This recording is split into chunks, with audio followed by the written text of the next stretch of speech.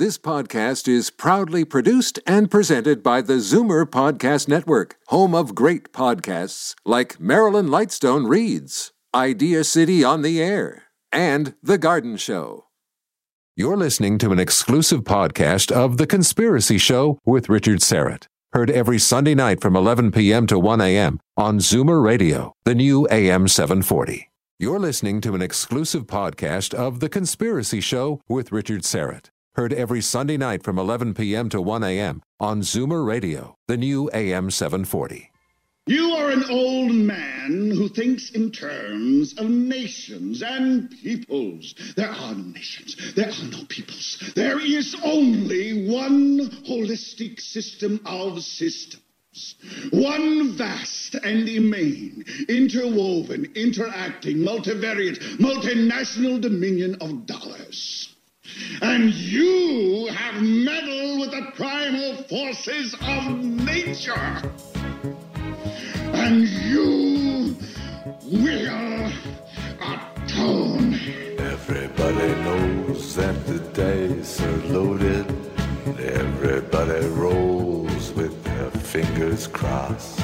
Everybody knows the war is over. Everybody knows the good guys lost. Everybody knows the fight was fixed.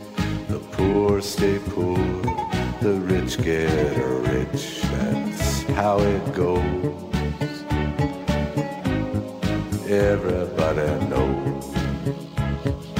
Live from Toronto, Canada, The Conspiracy Show with Richard Serrett from Zoomer Radio, AM 740. Everybody knows. Special birthday wishes going out to my Aunt Edna, who will turn 90 on Tuesday, and my cousins held a little open house in Brantford on the weekend, and we were there to wish her well.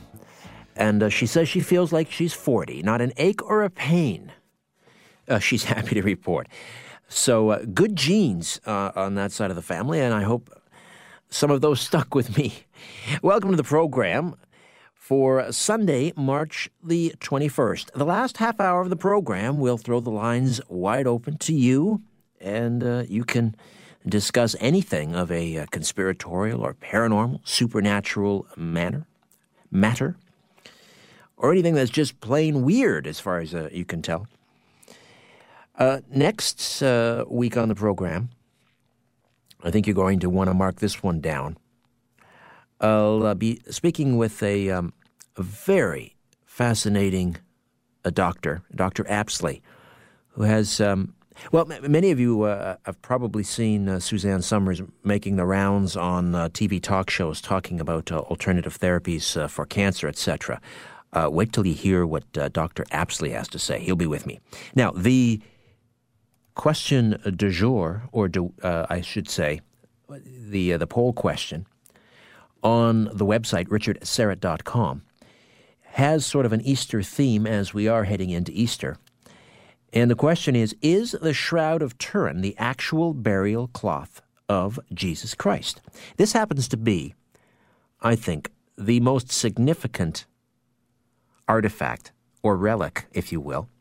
It would qualify as a relic since it does contain, I believe, actual blood stains. And I think that's the differentiation between a relic and an artifact. I've done a number of shows on the Shroud of Turin, and it's absolutely a passion for me. No pun intended. Anyway, the question is the Shroud of Turin the actual burial cloth of Jesus Christ? And the choices are yes, and it contains evidence of his resurrection, or no, it is a clever medieval forgery. And in the next couple of weeks, we will do another show on the Shroud of Turin. At the moment, 83.3% of you say no, it's a clever medieval forgery. 16.7% of you say yes, it is the actual burial cloth of Jesus Christ. So we'll look for a show on the Shroud of Turin in the next couple of weeks here on The Conspiracy Show, AM 740. My name is Richard Serrett. And as just a reminder again, in the last half hour of the program tonight, We'll throw the lines wide open to you, and you can discuss anything of a conspiratorial or paranormal nature. All right, to Japan we go.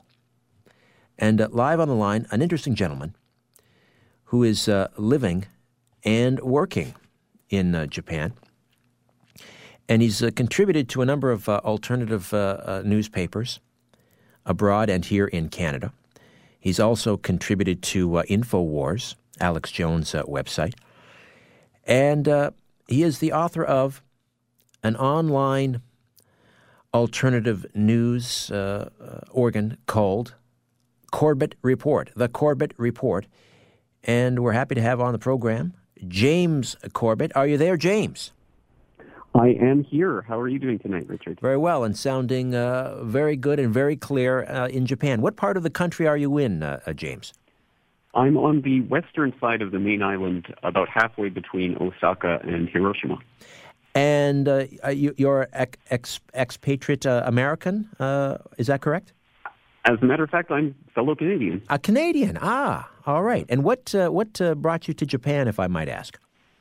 Well, originally, I was just interested in seeing some of Asia. I had never really traveled out this way, and I thought no better way to do it than to come and work here for a year. So I made the plans to start teaching English here for a year and just travel around. But it's one of those places that either you take to it or you don't, and it seems like I took to it. So it's now been 6 years since my original year in Japan, so it looks like I'm maybe here for a while. And how long have you been publishing the Corbett Report? So I started the Corbett Report back in 2007, around about June, so we're just coming up on the 3rd anniversary. All right, and the reason that I'm having you on tonight is I read an interesting a snippet from your latest can I call it a documentary? I mean, it's some text and it contains some video reports, but how would you classify the guide to the 9/11 whistleblowers?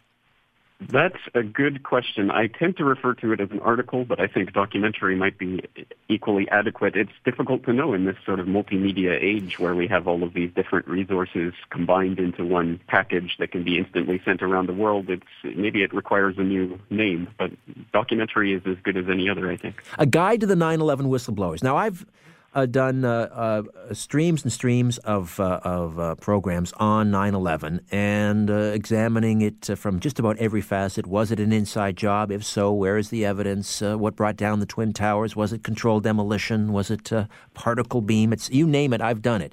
And but you raised, I think, one of the crucial questions here, and that is because, as you put it, those who debunk or are skeptical of the 9/11 inside story scenario come up with you say, the common refrain that something this big, an operation, a clandestine operation this big, if it was in fact an inside job, would require thousands and thousands of co-conspirators. There's no way, the skeptics say, something like that could be kept quiet. And since nobody, sort of from officialdom, no one inside NATO, for example, no one inside the White House or the Pentagon or the State Department is coming forward and spilling the beans, as it were, because that is sort of human nature. Eventually, someone would, I guess, their guilty conscience or a deathbed confession, somebody with some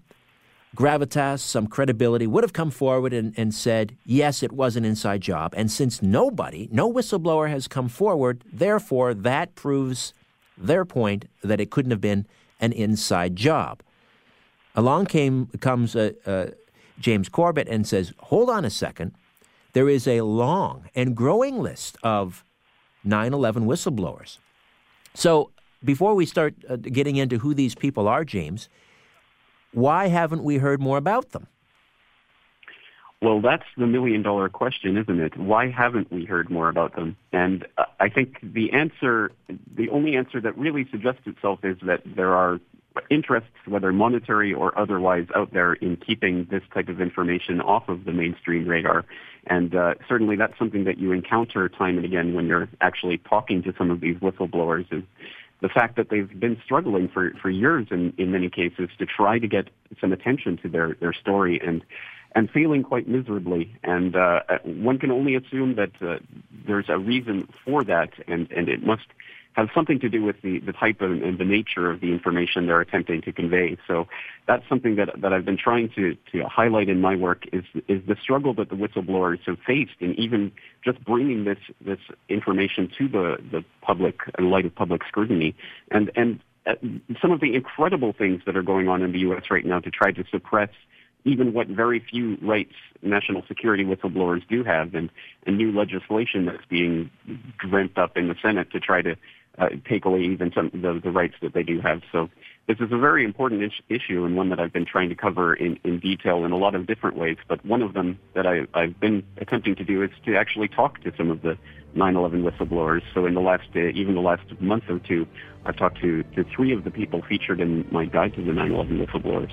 All right, and we will run down the list and what a list it is. James Corbett, live from Japan, the author of The Corbett Report, www.corbettreport.com, CORBETT report.com. It's linked up on my website, richardsyrett.com.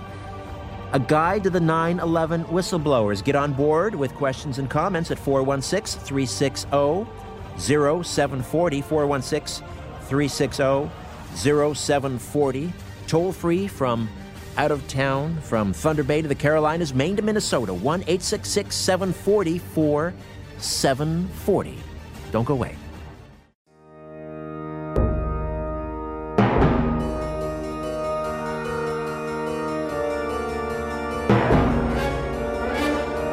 When you look at the sky, ever wonder if someone's looking back? This is The Conspiracy Show with Richard Syrett on Zoomer Radio, AM 740.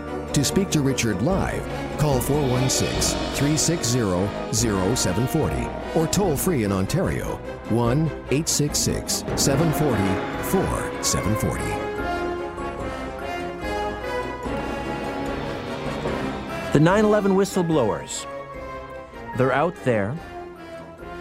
They come from the corporate world. They come from various government agencies, and we're about to let you know who they are and what they've said. James Corbett on the line from Japan, where he has been working for 6 or 7 years, and he publishes online The Corbett Report. Now, let's start, James, with the 9/11 Commission itself, and some people might be surprised to know that 6 out of the 10 9/11 commissioners actually have questioned the commission itself and its conclusion, and they said essentially that they were set up to fail. We're talking about Keene and Hamilton, Carey, Lehman, and Cleland. But let's talk about what they actually said. Those dissenting commission members. What did they actually say about the report that they themselves had penned? Well, you mentioned the set up to fail comment, and in fact, that's a direct quote. Both Thomas Keene and Lee Hamilton, the co-chairs of the 9/11 Commission, both have said they were set up to fail. That's a direct quote, and they talk about the ways that the Bush administration starved them for funds and hurried their work before they were really ready to release it, and various other tricks that were played. And, of course, famously, you had Bush and Cheney, for example, not wanting to testify in public, so they went behind closed doors. They wouldn't testify under oath. They had to testify together. They had all these conditions for how and when they could testify to the 9/11 Commission. And all sorts of, so much has come out about the 9/11 Commission and the way it functioned, including the fact that all of the people who did testify or were talked to the 9/11 Commission had to have government-approved handlers overseeing their testimony, so that there was never a time, for example, when FBI whistleblower Colleen Rowley was able to simply talk to the 9/11 commissioners. She always had to go through one of the government handlers, and there's so much about that coming out. And also you get people like Max Cleland, who was one of the 9/11 commissioners, who ended up resigning after saying that the Bush administration was just turning it into a farce by the way, they weren't cooperating with the commission. They were trying to withhold information from the commission. You have commission members that were actually contemplating holding criminal charges against Pentagon officials who they found had actually lied to the 9/11 Commission about the Pentagon's response on that day.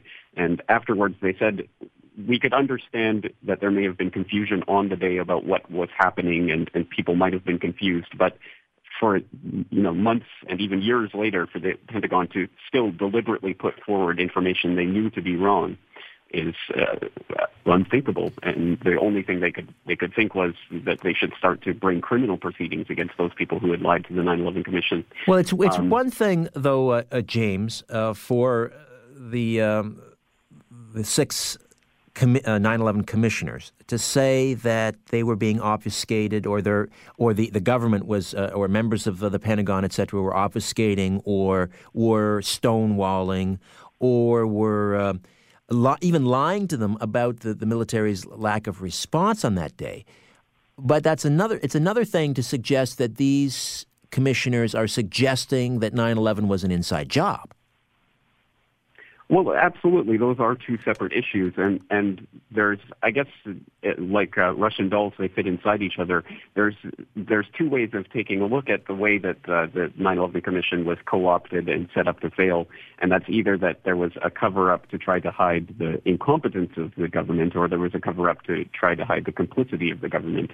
And either way, they both look like a cover-up, and they'll both seem to be the same from the outside perspective, which one would assume is the way the 9/11 Commission members are phrasing it. So I would agree that we can't say from those comments that these 9/11 commissioners are believe this to be an inside job. Obviously, most of them don't.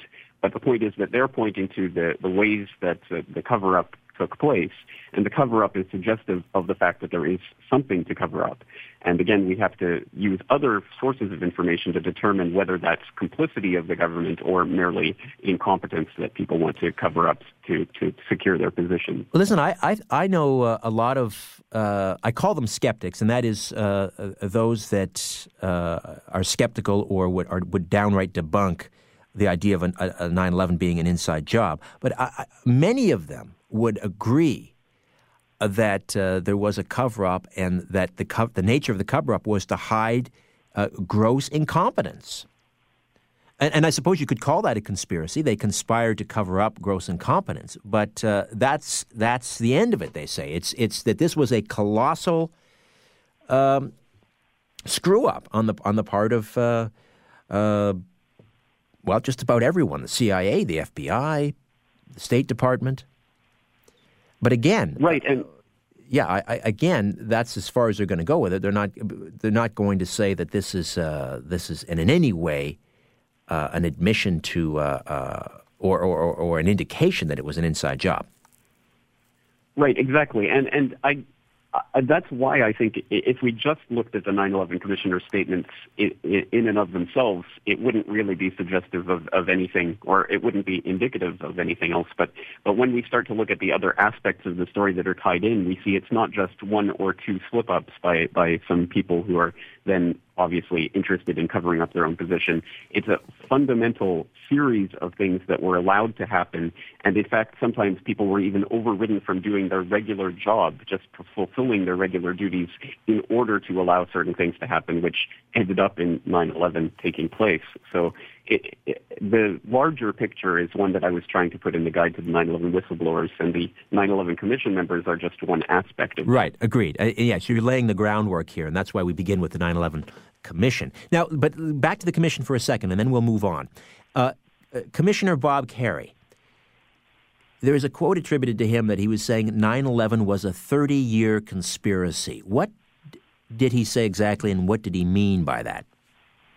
That's an excellent question, and one that I would really hope that some member of the mainstream media with access to Commissioner Carey would get him to elaborate on. But unfortunately, we don't have that luxury, so we end up with groups like We Are Change, which was the one that originally questioned him and got him on the record saying that it was a 30-year conspiracy. What does that mean? Well, one could only assume that he's talking about either some sort of fundamental systemic problems that were going on. Perhaps he was referring to the fact that Al-Qaeda was founded, funded, and established by the CIA in Afghanistan in the 1970s. I mean, there are a number of different ways to interpret that comment, but certainly it's very evocative and very interesting that he basically runs away from the conversation as soon as he makes that comment. So again, it's something that I think if there was a genuine mainstream media that was interested in doing its job, they would follow up on statements like that. But unfortunately, we're just left to speculate, and there are many different ways that we could fill in that blank, I think. James Corbett of The Corbett Report joins me as we talk about his documentary/article, A Guide to the 9/11 Whistleblowers, and we will get to FBI agent Sybil Edmonds and her remarks when The Conspiracy Show returns after this. Stay with us.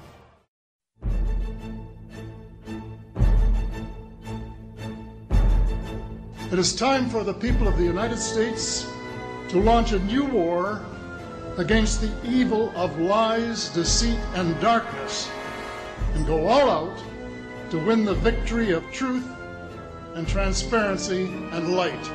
Thank you. Big Brother is listening, and so are you, to The Conspiracy Show with Richard Serrett from Zoomer Radio, AM 740. To speak with Richard, call 416-360-0740 or toll free in Ontario at 1-866-740-4740.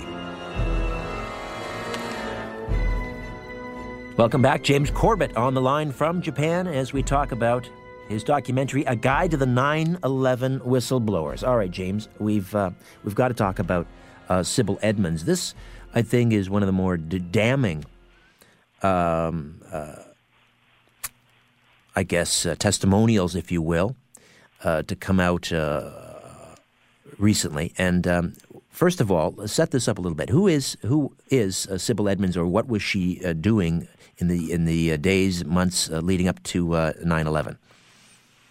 Well, it was just after 9/11 took place that Sybil Edmonds decided to join the FBI as a language expert because from her background she's fluent in Turkish and Azerbaijani, and she can also speak Farsi.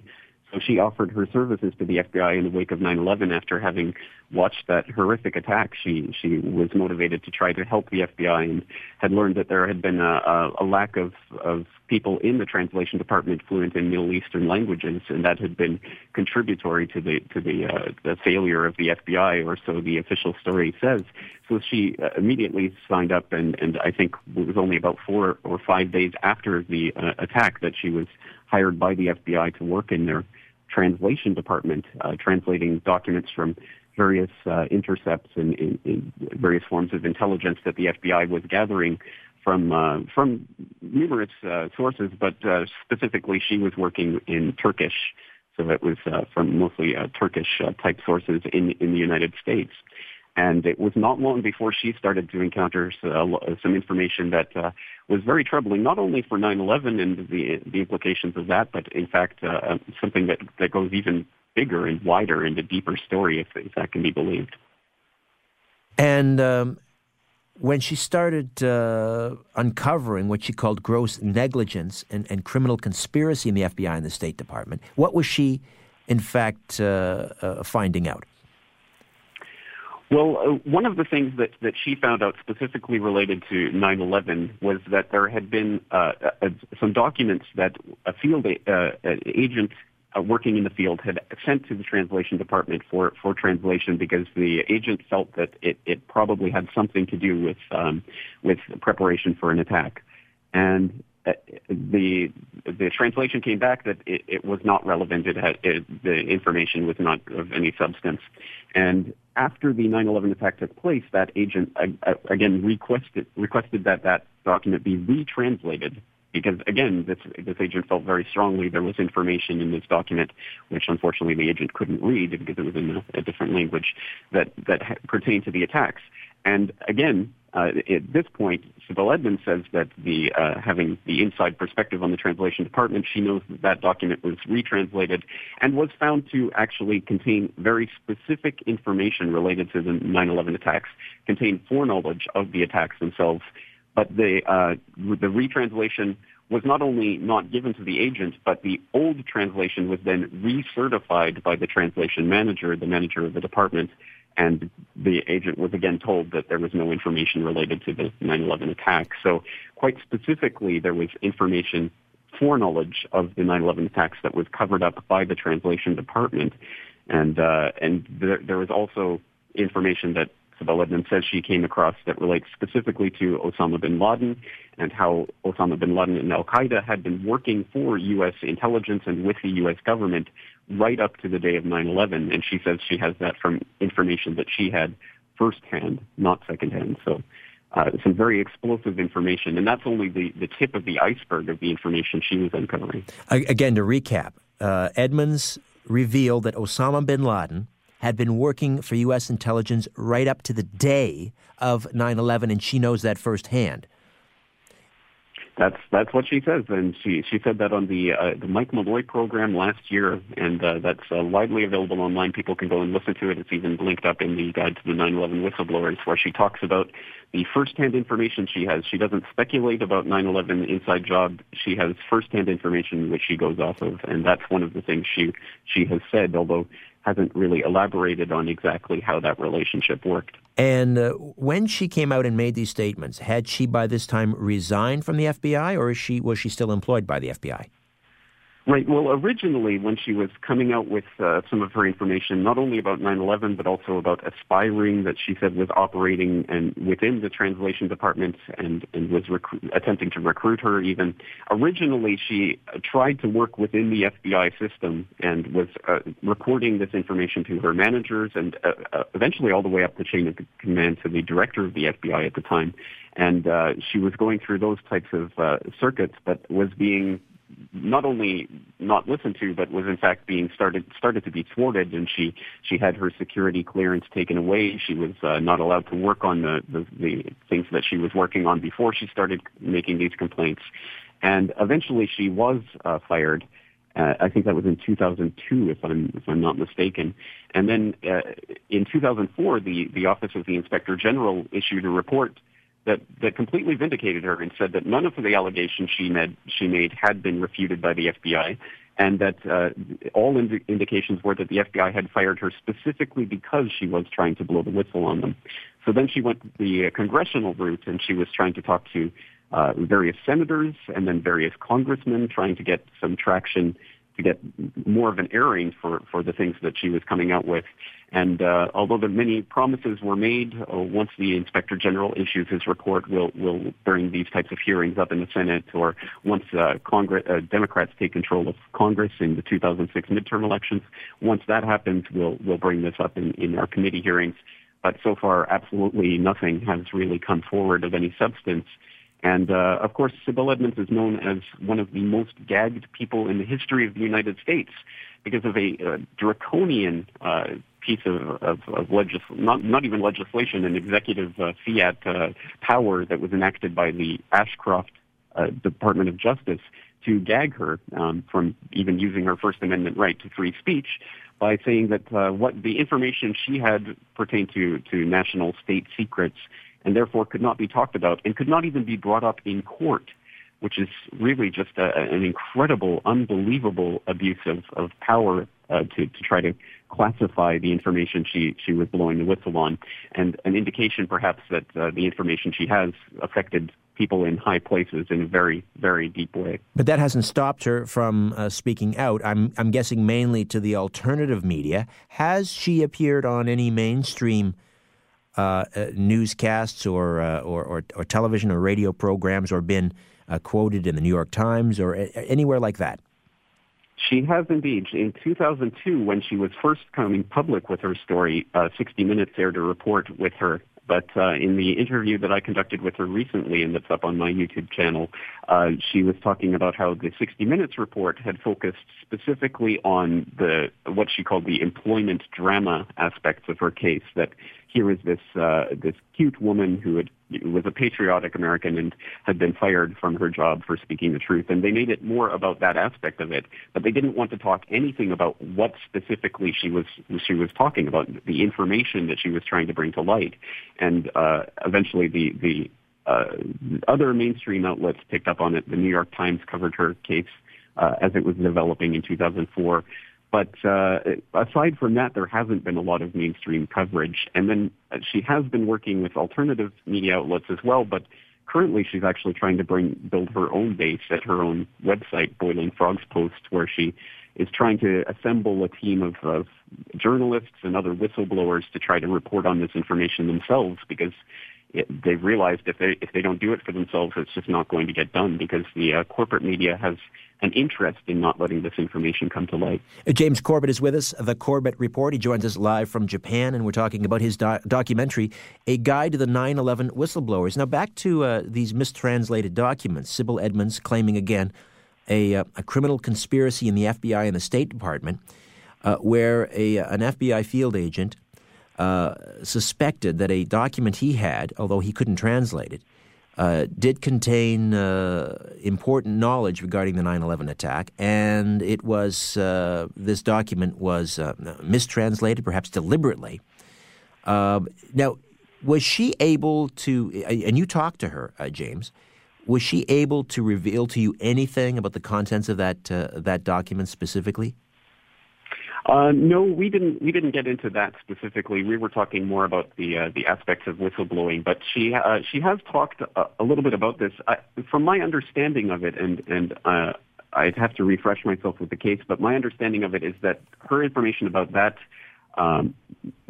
mistranslated document was coming through another FBI agent that she had been working with, who I guess was more involved with that case. So he was conveying that information to her, and then she was conveying that as part of the information that she had encountered while working in the translation department. All right. And she had firsthand knowledge, she maintained. She has firsthand knowledge that bin Laden was working for the CIA right up until the day of 9/11. She has firsthand knowledge of that, correct? Right. That's what she said on the Mike Malloy program, yes. Has she been able to present any evidence to support that claim?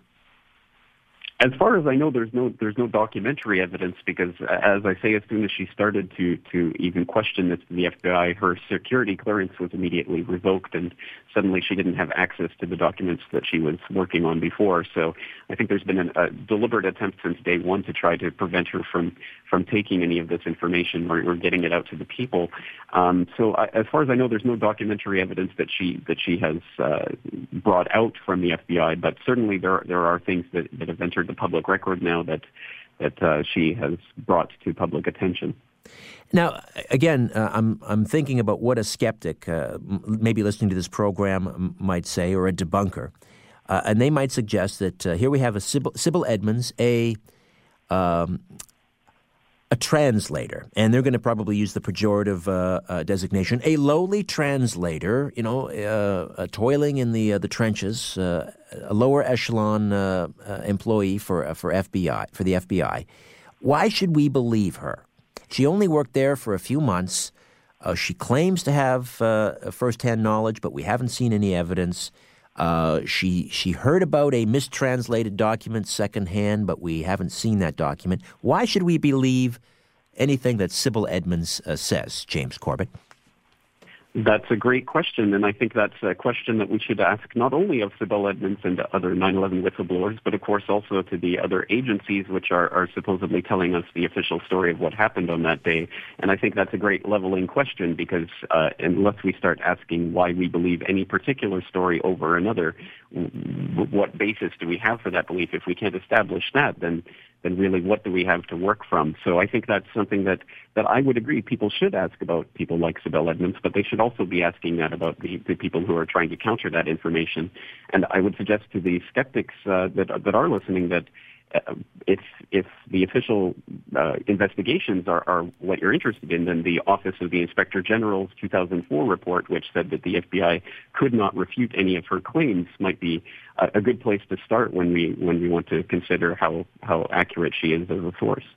Let's move on to another member of the FBI, and this is the Minneapolis Field Office Chief Counsel, Colleen Rowley. What is it that she did? What is it? A field office chief counsel. This is a lawyer for the Minneapolis field office for the FBI. Is that correct? That's right. My understanding is that she was basically giving legal counsel to the FBI and working from that aspect of it. And she had some information that pertained to the way that a case of the case of Zacharias Moussaoui, who was called the 20th hijacker because he was allegedly supposed to be one of the people involved in the 9/11 plot, but ended up not taking part in it.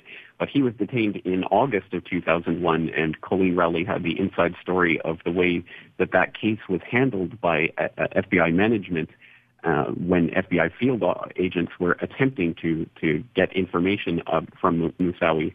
And we're simply trying to go through, basically get the legal permission to go through his possessions and see what information they could garner from that. And this was after he had already been detained by the FBI. So there was quite a legal struggle to try to even get into Moussaoui's laptop, for instance, to see what types of documents and information he had. Now, this was basically he was detained because he was one of these people who was training to fly planes, but was exhibiting suspicious activity, we'll say. And this was after the Phoenix memo from a field agent from the field office in Phoenix had tipped the FBI off into the number of people that were training in flight schools for a possible upcoming attack. So there was very good reason for suspecting that this person might have been involved in something. And as it turns out, retrospectively, yes, Moussaoui did have information that would have led to the uncovering of the plot, but the FBI field agents were prohibited from actually searching him because they could not get the clearance from the FBI management to begin the criminal proceedings. So, just to clarify, management at the FBI were throwing up obstacles to those FBI agents who wanted to investigate further. People like Zacharias Moussaoui and others who were taking training at flight schools, for example. They were throwing up roadblocks, preventing these people, these suspected or very suspicious individuals from being further investigated. That's right, and it's not just that it was some sort of bureaucratic tie-up or just one of those things that happens with paperwork, but types of roadblocks that were being set up were just really ridiculous and were not routinely used by any stretch of the imagination. For example, when I believe it was French authorities confirmed that Moussaoui had been working with foreign operatives, and that therefore he was a potential terrorist who the FBI would have every right to go and search the possessions, the FBI management decided that they would make an FBI attaché in France go through every phone book in France looking for other Zacharias Moussaouis to make sure that it wasn't another Zacharias Moussaoui that they were talking about. And things like that, which were far from routine and which were roadblocks that seemed to be almost delaying tactics to prevent this case from going forward. Were any of these individuals subpoenaed, or did any of these individuals speak before the 9/11 Commission?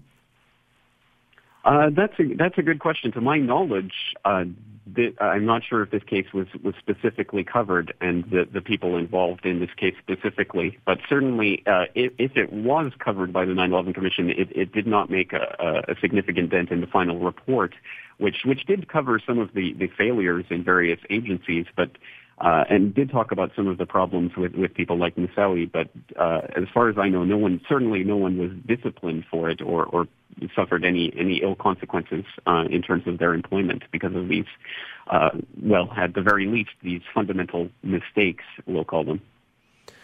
Now, I wouldn't classify this next individual as a whistleblower. He's not on your list, but I have spoken to Paul Craig Roberts in the past, and he is, he's a co-founder of Reaganomics. He was Reagan's Assistant Secretary of the Treasury, and for better or worse, was one of the people that came up with the whole idea of Reaganomics. I don't know if you've ever had a chance to speak with him. Quite an interesting individual, but he, in so many words, told me on the air that he suspected it was a 9/11. That 9/11 was an inside job as well. I mean, he made sort of vague allusions to a sort of a shadow a government. Have you ever had discussions with Paul Craig Roberts about this? Not about 9/11 specifically. I did have him on the program last year to talk about the Iranian riots that were going on after the election there, but I didn't talk with him about that specifically. But I know he has alluded to that fact or that possibility on numerous times. I'm not sure if he's really come out and stated it clearly that it was a possible inside job, but certainly he has made that allusion. But it's certainly he would not be alone in terms of people who had enjoyed high-ranking positions in governments to come forward with the possibility that 9/11 was an inside job. And of course, in Japan, here we have a high-ranking member of the Japanese Diet, who's Yukihisa Fujita, who has come forward and actually presented in the Japanese parliament evidence about the way the buildings had fallen and saying that it was a highly suspicious incident and talking about false flag terrorism. And we have the group called Political Leaders for 9/11 Truth that includes lots of people who have been in Congress, people who have served in the U.S. government, people who have German defense minister like Andreas van Bülow. Many high-ranking officials in many governments around the world have come forward to say that they don't believe the official government story of 9/11. And that extends, of course, not only to government officials, but also people in all sorts of professions. We have the architects and engineers talking about the way the buildings collapsed. So certainly this does go extremely wide-ranging with lots of credible people from all sorts of different walks of life and different areas of expertise. All right, James Corbett, stay where you are. When we come back, we'll talk about another 9/11 whistleblower, a 20-year veteran of the State Department's Foreign Service, no less. Back with more. Don't go away. You're listening to an exclusive podcast of The Conspiracy Show with Richard Serrett. Heard every Sunday night from 11 p.m. to 1 a.m. on Zoomer Radio, the new AM 740. Again, a reminder, at 12:30 we'll open up the phone lines and make them available to you to discuss just about anything you'd like of a conspiratorial or paranormal, supernatural nature.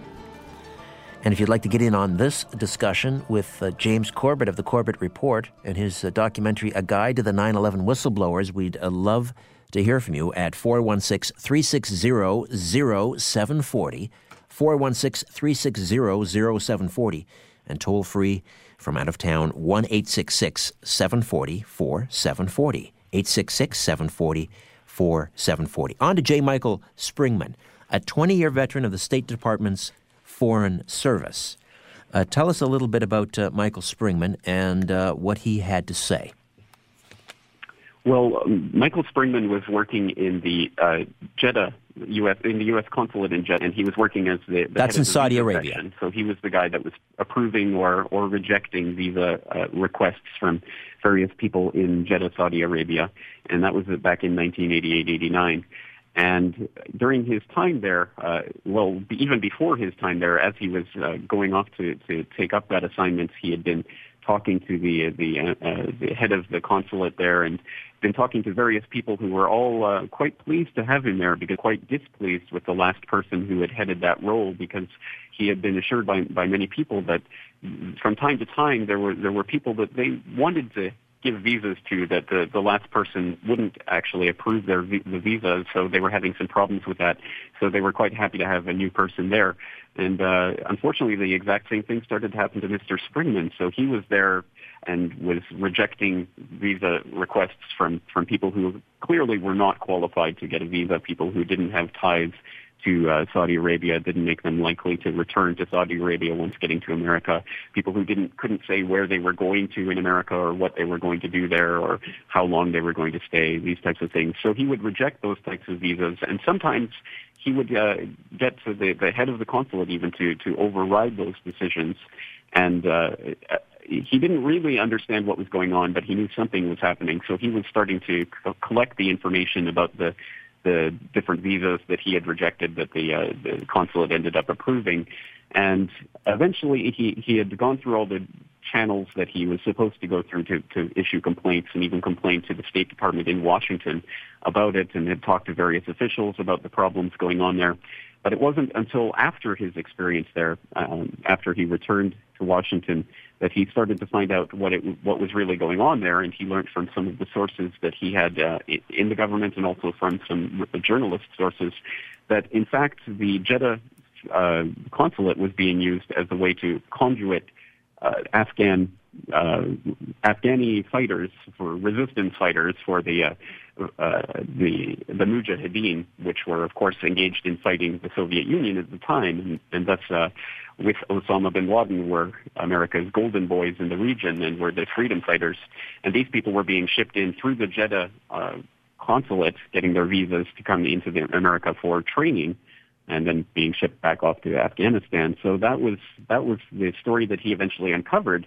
It was basically the CIA facilitating their access to the U.S. on behalf of the CIA's asset, Osama bin Laden. But no one is, even officials, in the White House and Dick Cheney, and none of them would deny that they cozied up to bin Laden and the Mujahideen. They, perhaps you could say, made the deal with the devil to fight the bigger devil, which at the time was the Soviet Union. So that the fact that the Jeddah consulate in Saudi Arabia was being used to funnel in Afghan Mujahideen into the U.S. for training, as you say, facilitated by the CIA on behalf of their asset, Osama bin Laden, wouldn't come as a shock to many people. I think that's pretty well all out in the open. But I guess the bigger question then is, was this same consulate being used to funnel in any of the alleged 9/11 hijackers? Do we have that paper trail?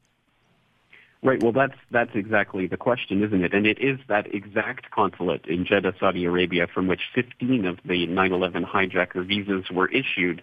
And most of them actually were issued under a special Visa Express program that had been instituted only months before 9/11, and which facilitated some of the so-called muscle hijackers' entry into the United States.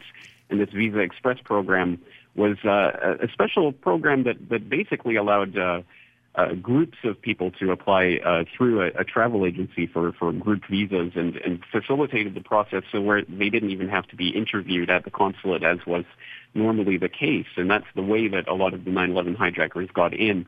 And Michael Springman, when I was talking to him last month, he said that he had been talking to another whistleblower, a DEA whistleblower by the name of Sully Castillo, who said that it was a preferred method of U.S. intelligence to use travel agency-type group visa approval process. Just slipping in one of their agents into the pile was one of their preferred way of getting access to visas for their agents. So this was all part of that. I guess what was being gestured to by Springman, which was the ways in which visa approval process and the consulates in general are really infested with the intelligence agencies. And I can't remember the exact figure, but he said there, of the 20-something people that were working in the consulate at the time, there were only 3 that he knew of that did not have any connection to U.S. intelligence. So that gives you an indication of just how pervasive U.S. intelligence is in the critical points of entry for the U.S. And just another indication of that happened recently with the so-called underwear bomber, who, it turns out, yes, the State Department was attempting to revoke his visa, but that was overruled by an intelligence agency, an unnamed intelligence agency at this point, that particularly wanted him to retain his visa so they could continue to keep tabs on him. All right. They keep tabs on him right up until they blew up an airplane. So this is part of a much wider point. I think you're starting to build a case now, James. James, I think you're starting to build a case now. James Corbett is with the Corbett Report and a guide to the 9/11 whistleblowers. Back with more. Don't go away.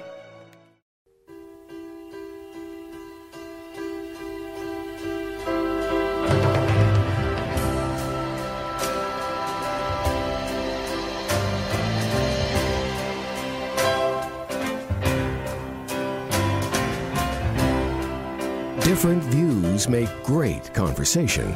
This is The Conspiracy Show with Richard Serrett on Zoomer Radio, AM 740. To speak to Richard live, Call 416-360-0740 or toll free in Ontario 1-866-740-4740. If you'd like to learn to write, produce, and host in the exciting field of talk radio, talk television, I will be offering a 39-hour, 13-week course beginning Thursday, April the 8th through the Toronto Media and Film College. Again, that's Thursday, April the 8th. New classes begin. The deadline to register through the college is Friday, April the 2nd. And one of the things that we're going to offer students is a professionally produced a demo, television broadcast quality demo, which in itself is worth the price of admission. So for more details, go to richardsarrett.com, click on the Talk the Talk banner on the right-hand side, and if you need to contact me with for more information, there's contact information right there as well, or you can go to torontomediafilmcollege.com and call the college directly and get information. Again, that's Thursday, April the 8th. New classes begin at the Toronto Media and Film College, and register now. Seating is limited. All right, James Corbett is with us, and his documentary, A Guide to the 9/11 Whistleblowers. And we need to go back to the FBI. Geez, there's a lot of people coming forward from the FBI. This would be I believe, the third that we've discussed tonight, and that would be Special Agent Robert Wright, who was with the Chicago field office. And tell us about the investigation that he spearheaded into terrorist financing. Right. Well, just on that note of FBI whistleblowers, I would like to stress that there are so many people that come forward from the FBI with these types of stories. And there's really, when you start to look into the 9/11 case, you start to realize there were so many field agents that really did have a lead on what was happening and were putting some of the pieces together. But at every key point were just overruled by their managers and people who had the authority to kill their investigations. So absolutely, there were a lot of agents that were very much doing their job and were very close to piecing together the pieces of the puzzle. So that's something to keep in mind. But Robert Wright's story, I think, is fascinating and touches on actually really one of the raw nerves of 9/11 and goes to the real fundamental heart of, I think, what was taking place on that day from an operational level. And basically, he was working in the Chicago field office back in the 1990s, and he had started a terrorist financing investigation that was codenamed Vulgar Betrayal. And this was looking into the various ways that terrorists were moving money around and financing operations in various countries. And he was doing an exceptionally good job and had been praised on numerous occasions by his superiors and in his performance evaluations. And then he began looking into a certain global terrorist financier called Yassin al-Qadi, who was actually designated by the U.S. Treasury Department as a globally specially designated terrorist in October of 2001. And that was largely based on the groundwork that Robert Wright had been doing in the 1990s, tracking al-Qadi, who was a Saudi multimillionaire, and the ways that he was tied to various charities and other types of fronts that were being used to fund terrorist operations. And he came across evidence that he thought tied Yassin al-Qadi into the 1998 African embassy bombings. And when he wanted to open a criminal proceeding against al-Qadi for that, he was told in no uncertain terms by his superior that there would be no investigation into it. There would be no criminal investigation. No criminal proceeding would go ahead. So he was overruled, and eventually, a year later, he was taken off the investigation, the Vulgar Betrayal investigation, despite the fact that they had actually seized $1.4 million of assets related to terrorist financing in Yassin al-Qadi the year before. So it was enjoying some spectacular successes, but he was taken off the case. And that story is absolutely fundamental to what happened in 9/11 because it relates not only to other whistleblowers, but in fact to the larger story of what was taking place on the day. And I don't know if you want to get into this before the break, but it relates to a story of a software company called P-Tech. Well, yes, because that gets us into allegations, testimony, if you will, by a risk management consultant for J.P. Morgan, and she'll be next, I guess, on the list of 9/11 whistleblowers that we'll discuss. But let's get back to Robert Wright, and specifically about his work on vulgar betrayal. Now, the U.S. Treasury had already designated Yassin al-Qadi as a global terrorist financier. So it wasn't necessarily Wright's investigation of Yassin al-Qadi specifically, was it, that had him demoted or censored? Or was it? Yassin al-Qadi wasn't declared a globally specially designated terrorist until October of 2001, after 9/11. And they used for the case that they made for that was largely based on the vulgar betrayal investigation that Wright had been doing in the 1990s. So it was his sort of groundwork that he'd been doing at that time, tracing al-Qadi and his various fronts and organizations. But one of them specifically was this software firm called P-Tech, which was founded in 1994, if I remember correctly, in Quincy, Massachusetts. And this firm was founded in part by a generous $5 million investment by Yassin al-Qadi. And this story is really incredible. It goes to the very heart of what was happening that day, because P-Tech was a firm that was specializing in a certain type of software called enterprise architecture management software, which would basically give one user an ability to look over an entire system, an entire organization, an entire even governmental agency, and give sort of backdoor access to or the God's eye view of all of the things that were taking place in that organization on a computer systems level, but also in terms of assets and other things that could be that could be entered into databases and sort of examined from a computer level.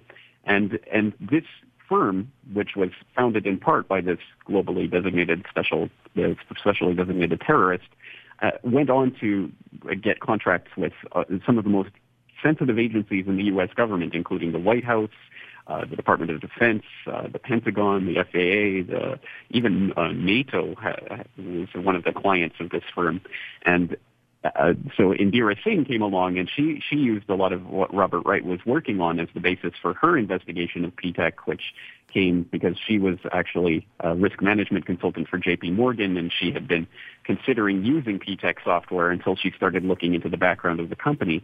And she started to discover that the P-Tech had been basically working in the basement of the FAA on the morning of 9/11, running drills on the interoperability of FAA systems with the Pentagon and NORAD. Emergency. And NORAD. Exactly, NORAD specifically. So coordinating what would happen in the event of an emergency, like, say, a terrorist hijacking, and how those systems would communicate with each other.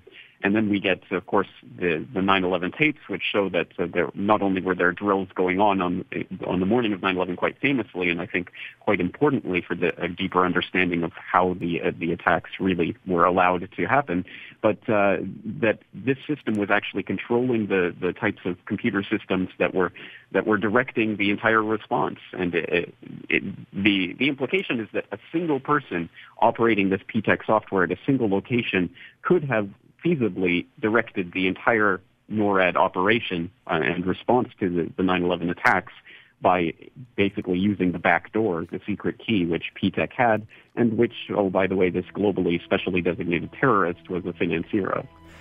Yes, we're going to have to come back and delve into this a little in a little more detail, James, because to me, this might be the heart of the matter. This might be the elusive piece of the puzzle.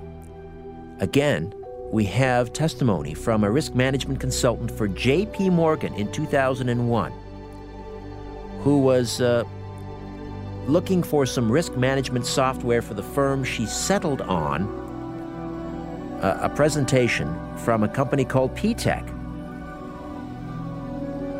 whose clients included NORAD, the FAA, the IRS, the U.S. Navy, the U.S. Department of Defense, the Treasury, the White House. Oh, my word, what a tangled web we weave.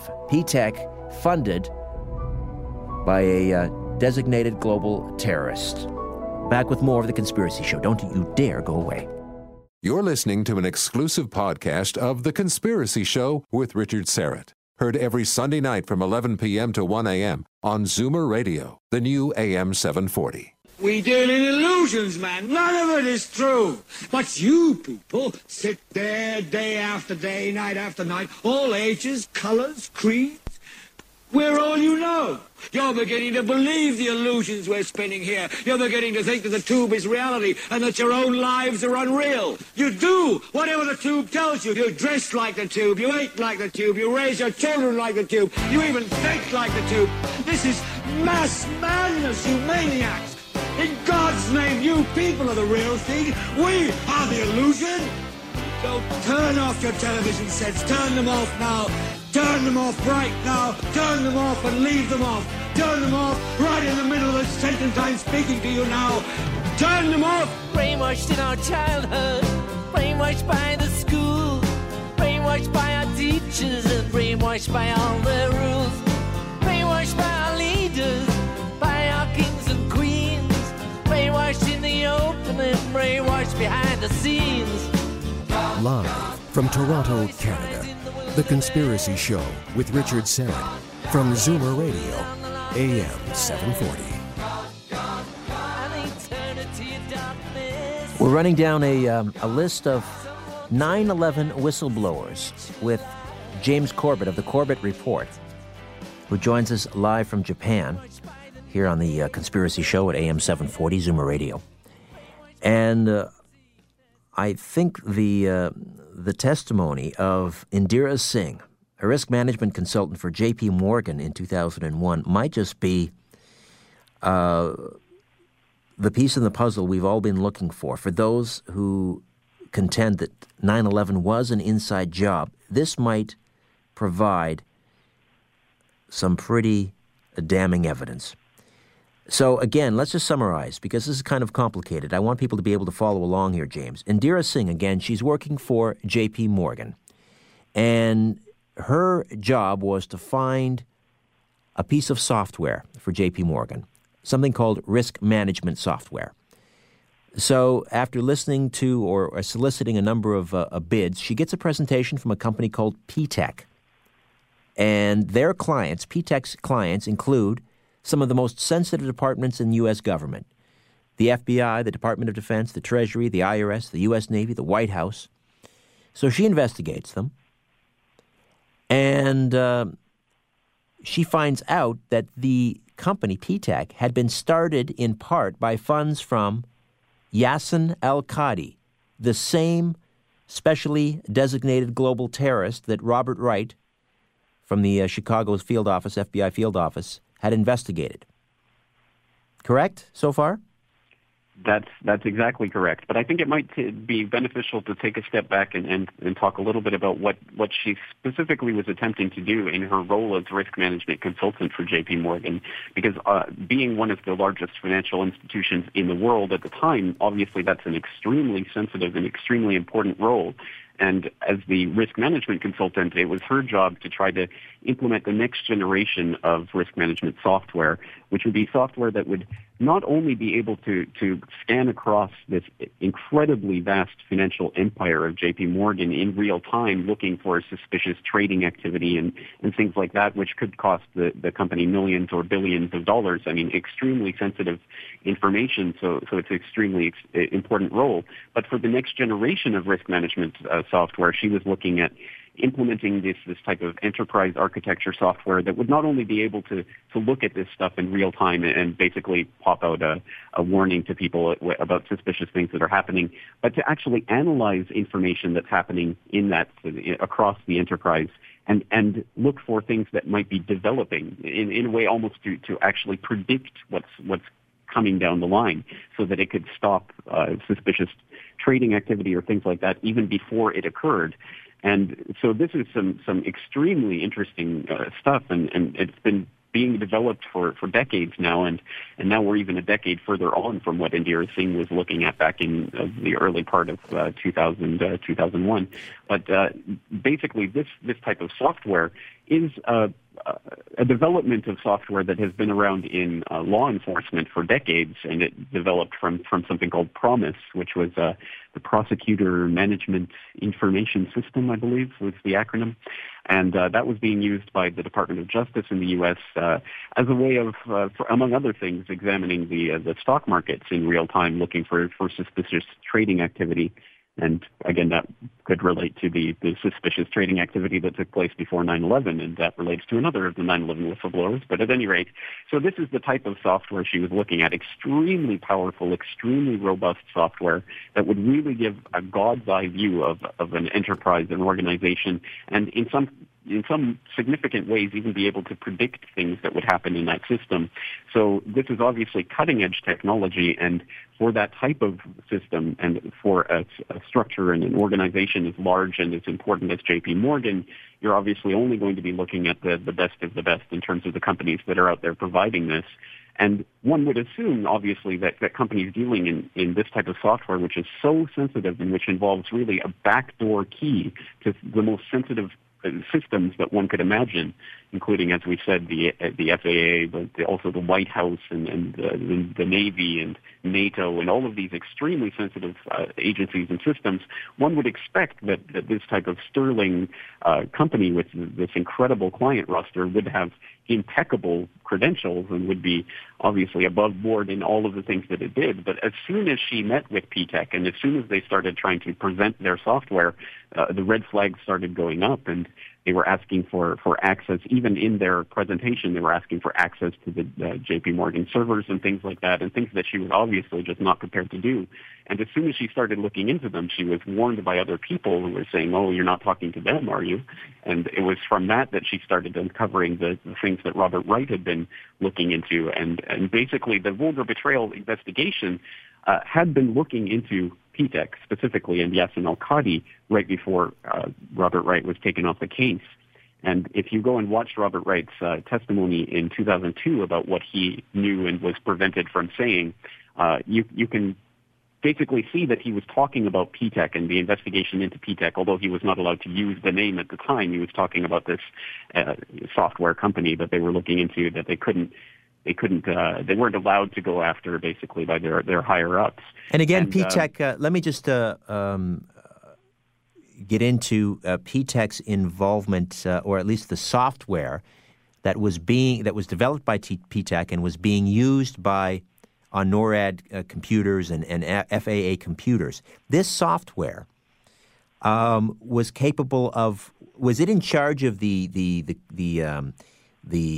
simulations, the training exercises and simulations that were going on, were told of on the day of 9/11, or was it? How was P-Tech software being used by NORAD? I'm not in a position to say exactly how it was being used, but certainly we have the internal documents that show that the FAA and NORAD were conducting interoperability tests on their emergency operating systems, and that was ongoing at the time of 9/11. So we know that the P-Tech software was being used at least to analyze the systems that do control the simulations and those types of things. So, for example, during the Global Guardian simulation, I believe that was what the code name was, that was taking place on 9/11, that was being operated by injecting fake blips onto the radar screens at NORAD so that they could practice scrambling jets and things to intercept flights. And so that was going on the morning of 9/11. And these blips on these systems were being created by computers that themselves had this back door that was operating quietly in the background that probably no one or very few people in that organization even knew existed, but was nonetheless there and was in the hands of this company, which was extremely suspicious, we'll say. So when we hear from FAA air traffic controllers and those in NORAD saying there was a great deal of confusion, we weren't sure which planes we were tracking, is it possible, or do we know that this confusion could have been created through a back door by P-Tech officials? It's certainly the possibility. In fact, it's specifically basically what this software was designed to do, was allow people into these types of systems and allow them to change the parameters. So obviously this is the capabilities of the program. Whether or not there was someone sitting there doing that day is obviously something that the criminal investigation would have to look into. But Mike Rupert was one of the researchers that was looking into Indira Singh's testimony, and he basically, his theory was that Cheney was in the Presidential Emergency Operations Center that morning, operating the PTEC software and directing what was happening on that day. But obviously that's not something that's been provable in a court of law at this point. Now, when Singh discovered links between PTEC officers and suspected terrorist organizations, was she able to get more specific? Was she able to name names? Well, yes. Aside from Yasin al-Qadi, there were other people involved in the company who had various connections to Islamic charities, which were suspected by the U.S. government of being fronts for terrorist operations. There were people on the board of PTEC who had written essays about jihad and how Osama bin Laden was a hero and things of this nature. So it was there was not just one particular person in the background in this company. It was something that was going on. And as far as I understand, there were also people involved with the company itself who were trying to work with the FBI and other investigative agencies, trying to leak some of this information about this company. But for one reason or another, the vulgar betrayal investigation, which was getting on the case of PTEC, was directed off of that case.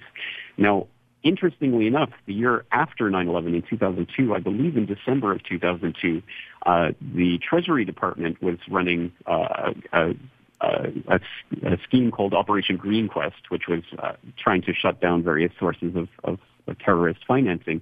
And Operation GreenQuest was working a lot from the information that vulgar betrayal had been gathering in the 1990s. And one of the places that they raided was PTEC. And they raided PTEC and were obviously taking a look at the source code to see, what capabilities it had and whether there was anything nefarious going on. But the interesting things about that raid are that, one, the raid was actually announced ahead of time by the Treasury Department and Operation GreenQuest. They were courteous enough to tell PTEC they were going to be raided in a few weeks. And then secondly, on the very day that the raid happened, I believe it was a spokesman for the White House press secretary, on that very same day said, yes, there's nothing wrong with the source code. It all checks out. They're an above-board company. So they were cleared instantaneously within one day. So one wonders what was really happening in that investigation. But at any rate, certainly they have been on the radar for a while. And interestingly enough, last year, an indictment was just unsealed for the former CEO of the company, who had been, according to the FBI, had been lying to the FBI all along about the real involvement of Yasin al-Qadi with the firm. And it seems that Yasin al-Qadi was not just this investor who founded the company, but was in fact intimately involved with the operations, and that relationship had been attempted to be covered up. But the important thing is that Indira Singh has indicated that her research showed that Yasin al-Qadi was himself a cutout for U.S. intelligence, that he was in fact not the terrorist in the sense of working for Al-Qaeda or something like that, but he was in fact being used as a front for U.S. intelligence. So that's where her research tended to go. But as for Indira Singh now, she seems to have disappeared off the face of the earth. And the last time I heard, she was working on putting this information together into a book, but not much has been heard from her recently. Well, she better go public quickly, because that's the best place to hide. Back with more of The Conspiracy Show here on AM 740.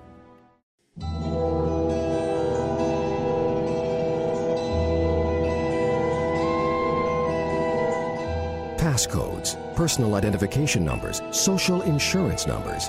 If they make you wonder how private they are, here's two more numbers: 416-360-0740. Or toll-free in Ontario, 1-866-740-4740. A few moments remain with James Corbett of The Corbett Report, www.corbettreport.com. He joins us live from Japan as we discuss his documentary A Guide to the 9/11 Whistleblowers. You mentioned Indira Singh having disappeared seemingly off the face of the earth, which begs the question about any of the other whistleblowers and those that want to come forward and haven't.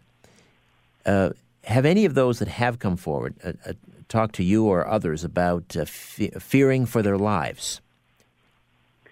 It's not something I've specifically discussed with any of the whistleblowers, but I think it's implicit in coming forward with information that does so go against the grain. And I think it's obviously a great possibility for a lot of these people, especially people who have inside knowledge of some of these really sensitive things that are going on. And as you said before we went to break, the best thing that people like Indira Singh and others can do is to go public and stay there, because that's the best way to hide, as it were, hide in plain view, so that when you go missing, it's conspicuous and people know about it. So absolutely, that would be something I would say to anyone who does have any inside information about any event. Really, is to go public and stay there and be vocal about what you know. But on the issue of protecting the whistleblowers, that's something that's really extremely important right now, because we are really on a knife edge. Where we're in this digital domain culture where we're shifting over away from these types of corporate controlled media outlets like the newspapers and then the TV stations, and we're moving more into the online whistleblowing and things like that, where documents are being released pretty much on a daily basis now from all around the world and being posted by sites like WikiLeaks and Cryptome and other sites like that. And it was really enabling sort of a flowering of new expression, freedom of expression all around the world, and new stories to come forward. But of course, that's the clampdown is very much happening. The equal and opposite reaction is very much in the cards. So something that people really need to be looking into is the ways that whistleblower protection is being hindered and delimited and attempted to be brought under control. And we have to support things like WikiLeaks, which are doing such a remarkable job of bringing information to the public. Are there whistleblowers that you didn't include in your guide to the 9/11 whistleblowers for whatever reason, that they asked you not to include them? They're not ready to go public yet? There were none that specifically that I didn't include because of those types of concerns. Of course, there are many more 9/11 whistleblowers, and it was really just at some point you have to stop enumerating them. But for example, in the audio documentary that I did, I included Abel Danger's Anthony Schaefer. And Anthony Schaefer didn't get included in the article, the text of the article that I wrote, and that was just an oversight. Or people like Kevin Ryan, who worked for Underwriters Laboratory, which underwrote the steal at the World Trade Center, and he came forward about the internal tests that Underwriters Laboratory had conducted that showed that the official story of the building's collapses was absolutely impossible. And there are, of course, many others from many different walks of life and many different places. But this is just an introductory guide to some of the 9/11 whistleblowers, and there are many, many more stories to come, I think. Well, many more stories to come. Do you think that in and amongst the potential whistleblowers is that, I mean, I mentioned Indira Singh and her testimony about PTAC being, I think, just absolutely incredible. But do you think that there is even maybe someone higher up the ladder or someone who was directly involved in the alleged conspiracy who might perhaps on his or her deathbed might come forward, that in 20 years we might actually find out what really happened? You never know, and certainly I think everyone would hope that type of thing would occur in order to tie up some loose ends. But even if it did occur, the amazing thing is that it might not even really get any traction in our current media system at any rate. Because, for example, 2 years ago, maybe 3 years ago now, E. Howard Hunt came forward with a deathbed confession that he had been involved in the plot to kill JFK. And he was obviously a famous CIA agent who had long been implicated in the JFK assassination, but had always denied even being in Dallas that day. And on his deathbed, he said, yeah, I was part of the plot. It went all the way up to LBJ. I was involved in these meetings with these people. He named some of the people who were involved in the plot. And even though that audio exists, his deathbed confession, blockbuster news, most of the people out there probably haven't heard of it because it's just not reported on. So it's absolutely incredible that these types of confessions can come out and then not even gain any traction. What's next for James Corbett and the Corbett Report? That's an excellent question, and one never knows because obviously I'm covering the news, so it really does change on a weekly basis. But I think some of the fundamental themes that I'm always talking about and which I'll always return to are critique of the media, which has so signally failed to do its job over the last few decades, and examining the real evidence behind things like the false flag terror attacks of 9/11 and 7/7 and other events like that. Also talking about eugenics and the growth of the police state and the biometric control grid and so many of the things that are going on right now that you will never see reported on the nightly news, but which are very, very important and which we need to have our eye on. So I'm just attempting to get information out there that hopefully people can use to make more informed decisions about their lives. And you have a book coming out this spring, which is about this very topic, about the omission and the commission of the mainstream media, do you not?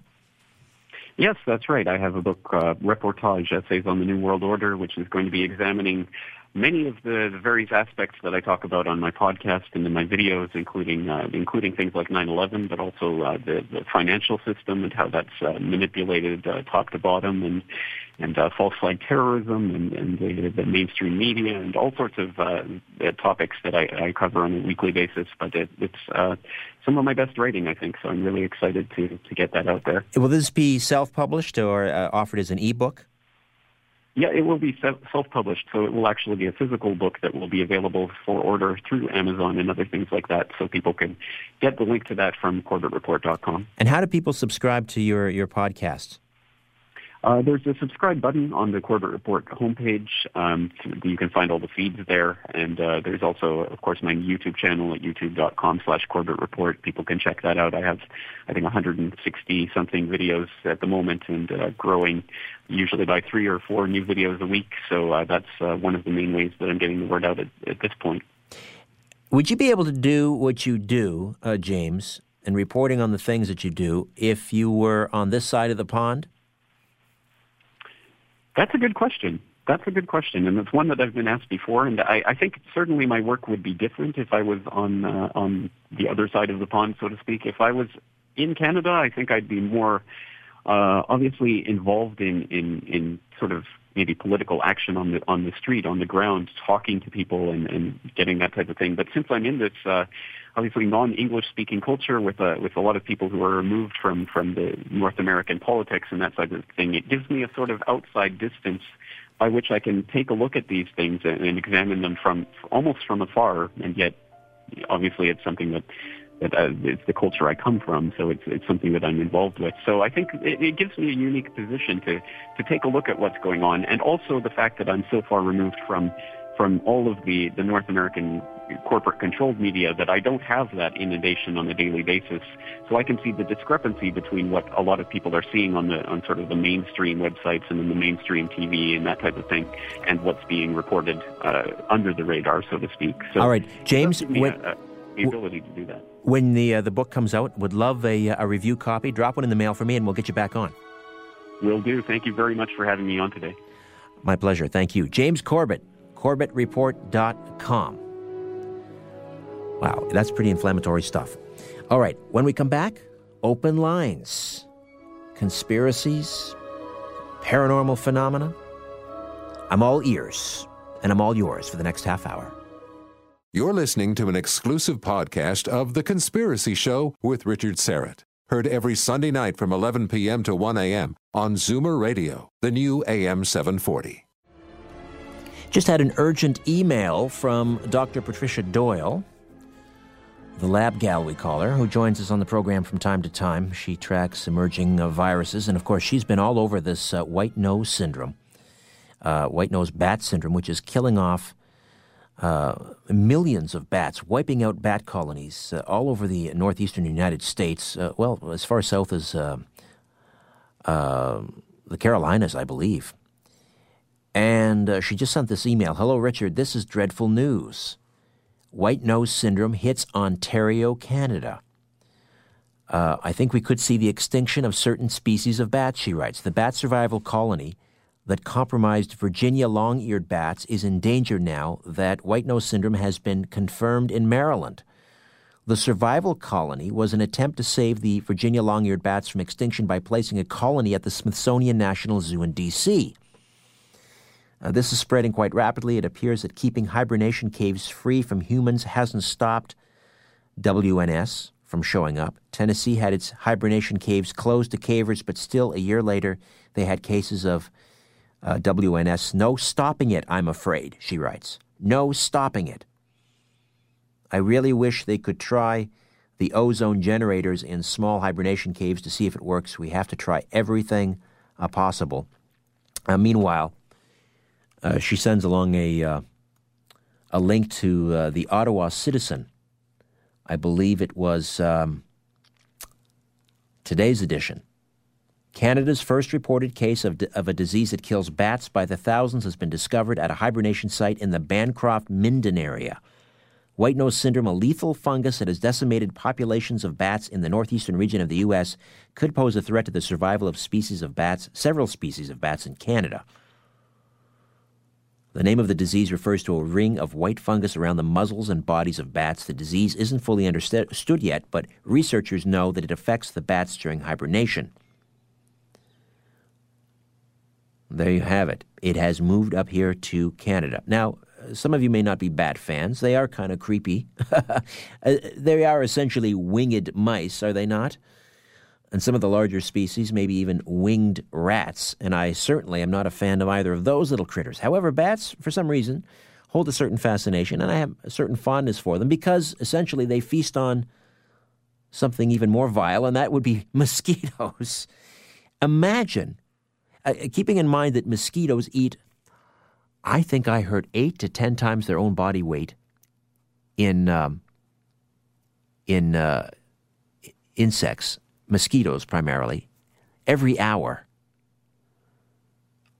Imagine how badly we're going to suffer from mosquito infestations with no bats. And that's to say nothing of the absolutely crucial role that bats play in agriculture and pollination of food crops. This could be absolutely perilous.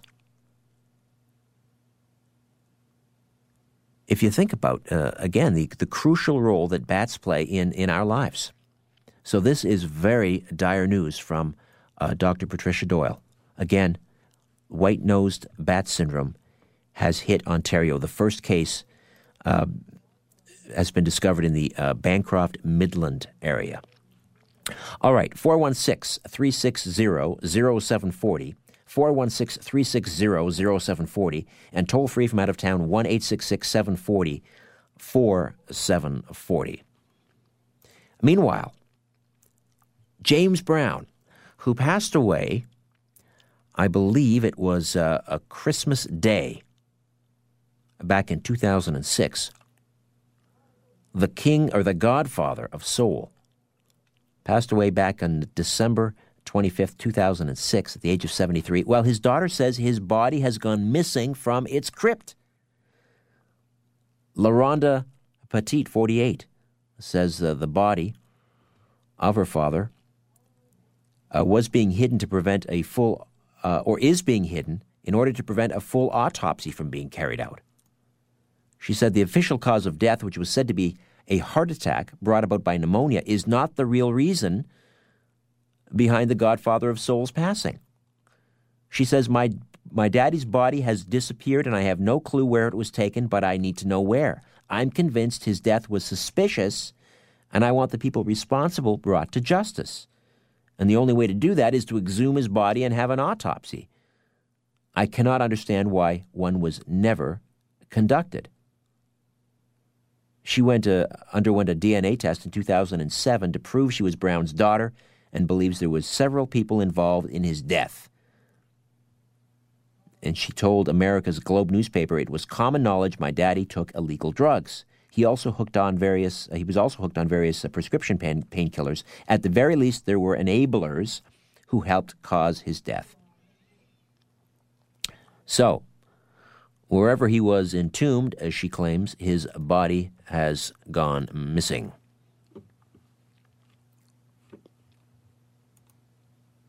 Now, here's we had James Corbett on a moment ago talking about when we get these explosive quotes and testimonies from people like E. Howard Hunt and his deathbed confession that he was involved in the JFK murder, and these things never managed to get played up in the mainstream media. Then we have the NASA veteran who said that in 1991, while he was monitoring a space shuttle mission in the Secret Mission Control Center at the Kennedy Space Center, he was flabbergasted to observe an entity that was 8 to 9 feet in height in the open space shuttle payload bay while it was in Earth orbit. That was Clark McClelland, who goes on to talk about having witnessed or assisted in launching 668 missions. And his final assignment was a space shuttle fleet spacecraft operator. Mission astronauts said they knew the space shuttles better than the flight crews. They spent 12 or more hours a day inside them, 6 to 7 days a week. Some called them GTAs or ground test astronauts.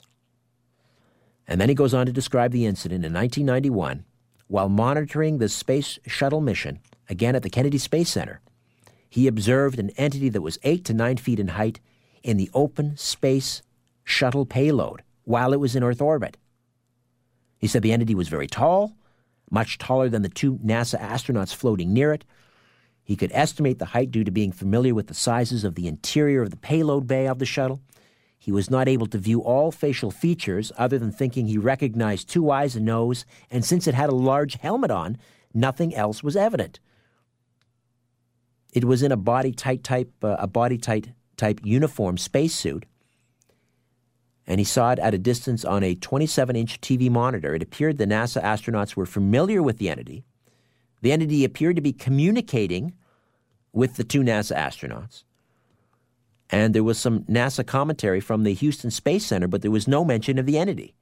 Following a few statements, the audio discontinued, and he says he cannot recall if he heard any other comments. Clark McClelland goes on to say that he observed many UFOs flying near the shuttle on many missions.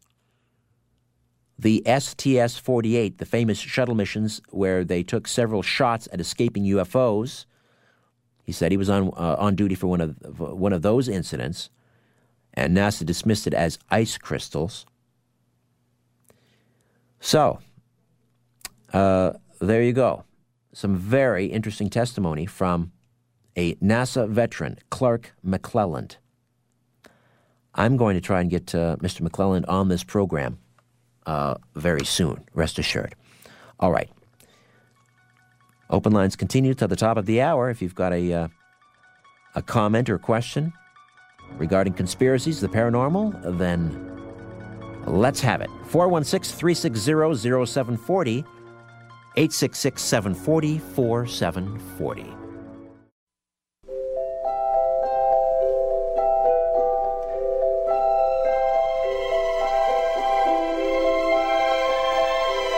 You want the truth? You can handle the truth. The Conspiracy Show with Richard Syrett from Zoomer Radio, AM 740.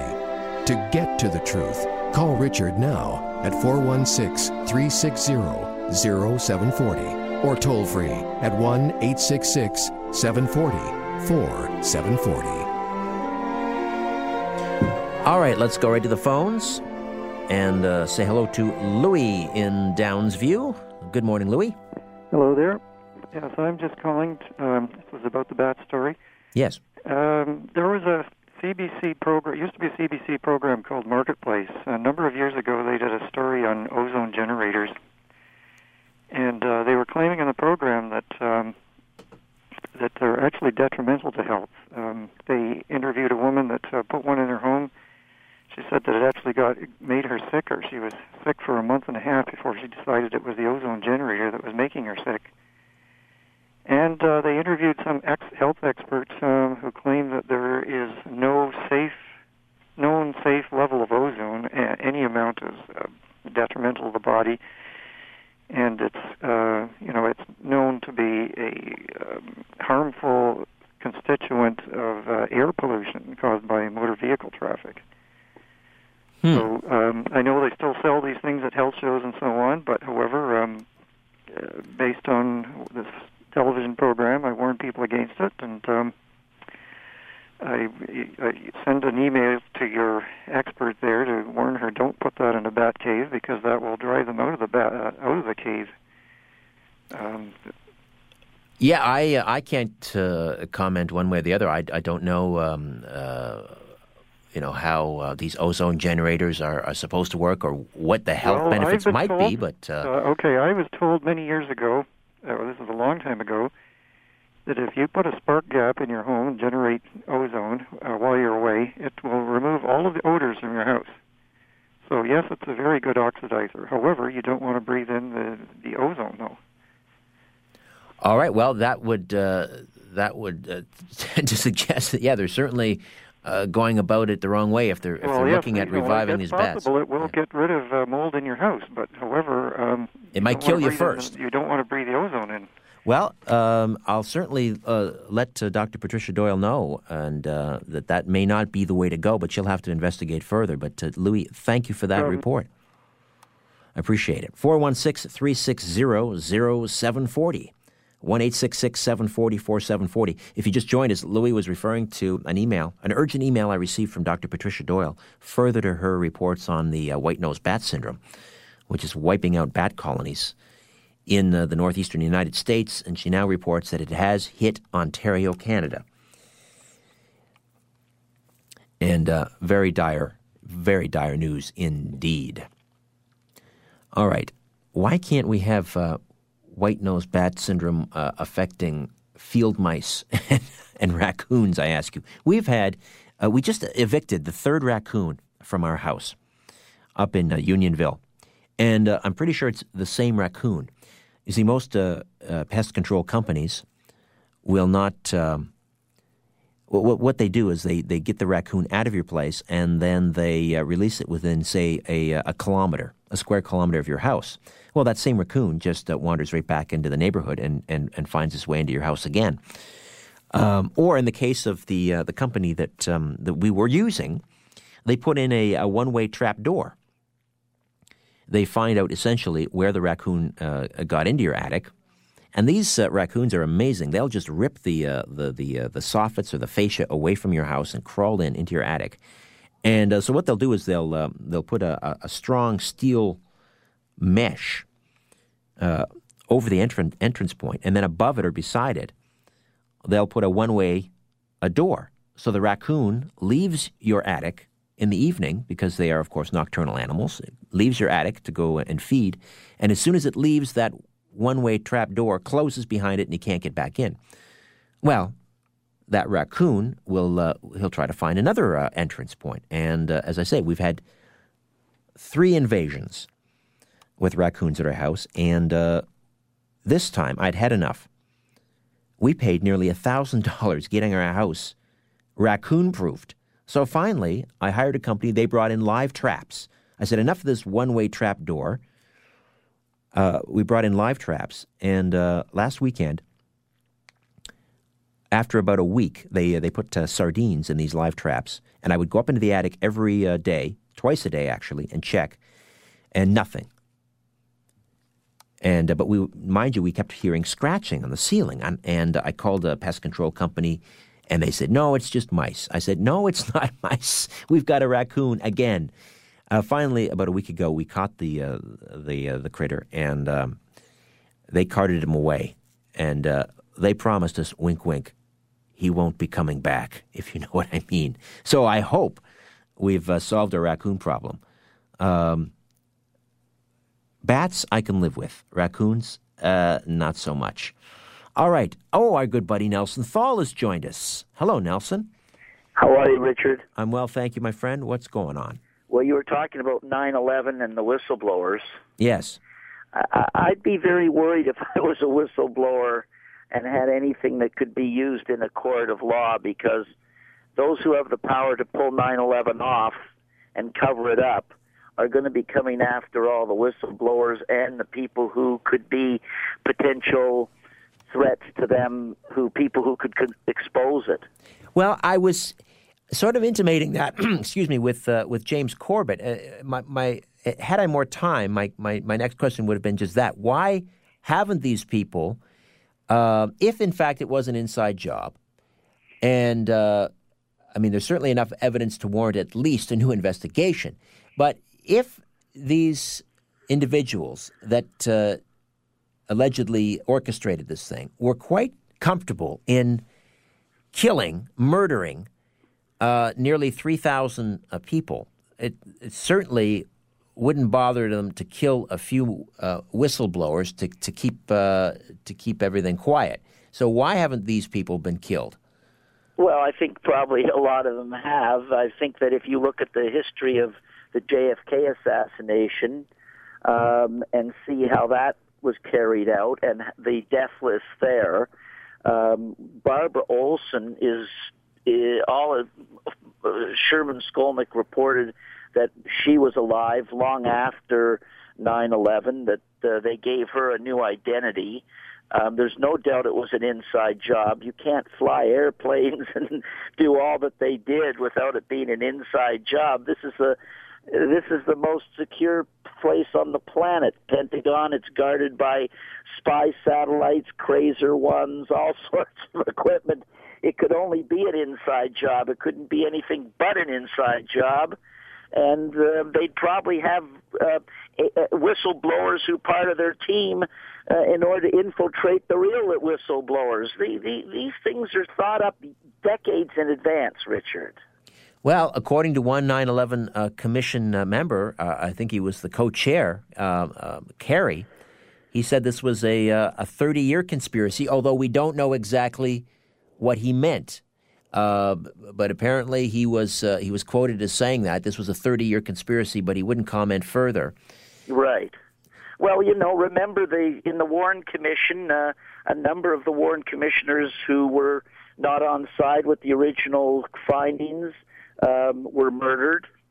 So I don't know. I don't know what happened behind the scenes with the 9/11 Commission, whether it was unanimous. But, I mean, there will be development. We've already got a 9/11 death list of the people, and it will be covered up, and there'll be books. They'll cover it up the same way they did the JFK assassination. Hey, Nelson, what do you got coming up this week on Shock Talk with Bloom and Steel? Well, with Shock Talk and Bloom and Steel, we're going to continue our investigations into what's going on right now with the Health Act and also with the Harpaquakes, and continue to look at the use of these high potential weapons that are being used behind the scenes in this battle backstage in the global theater. All right, and where can people catch Shock Talk with Bloom and Steel? Cloakanddagger.ca for the archives, and live during the show Thursdays at 9, they can go to www.thatchannel.com. And it's been a pleasure. You're doing a wonderful work there, Richard, and I'm looking forward to hearing more about your upcoming TV show. And fortunately, you're the lone voice crying out in the wilderness to bring out the truth, and you're be commended. And I want to thank you for having me on. All right, Nelson, we'll get together for coffee real soon. Good stuff. All right. Thanks a lot, Richard. Nelson Thal. Cloakanddagger.ca. A few moments yet. We could probably squeeze in one or two more quick calls till the top of the hour. 416-360-0740. 416-360-0740. 1-866-744-740. Toll free from just about anywhere. The final moments here on The Conspiracy Show. My name is Richard Serrett.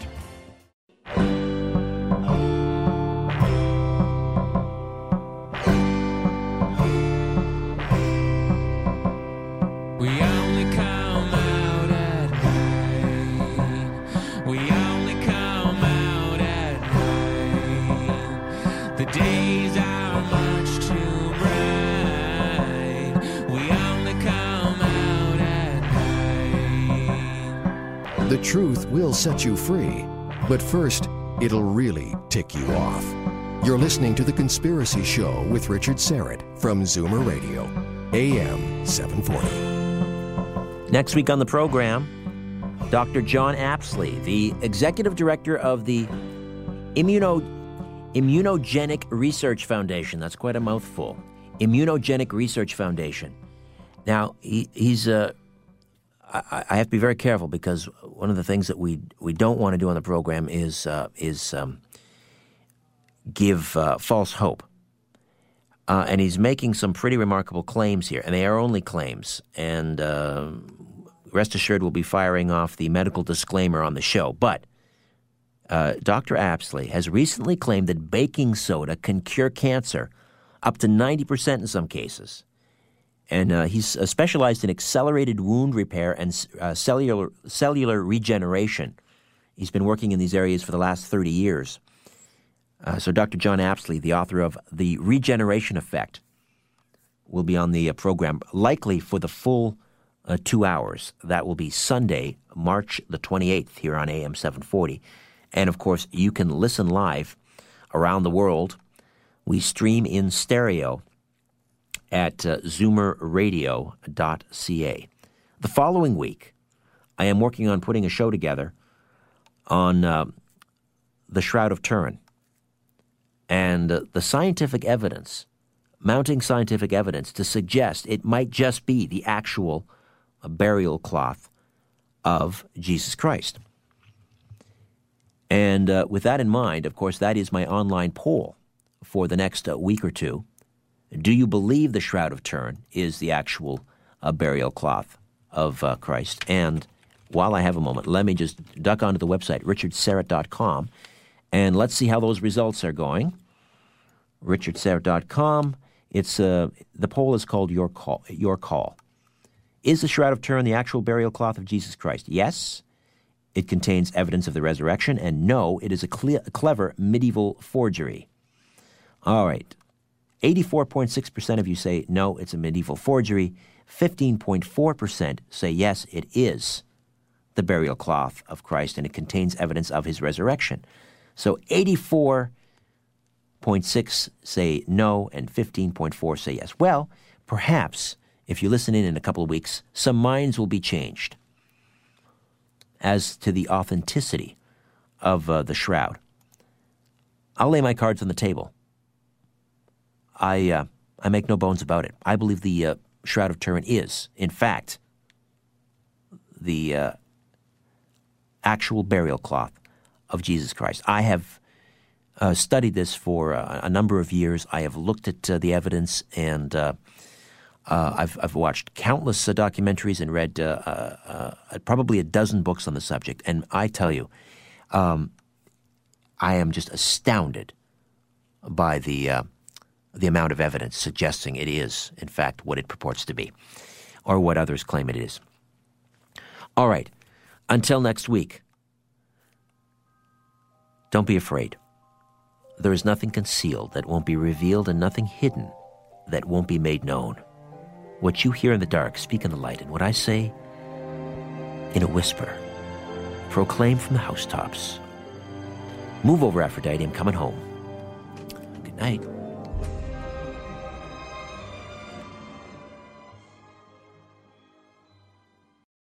This podcast is proudly produced and presented by the Zoomer Podcast Network, home of great podcasts like Marilyn Lightstone Reads, Idea City on the Air, and The Garden Show.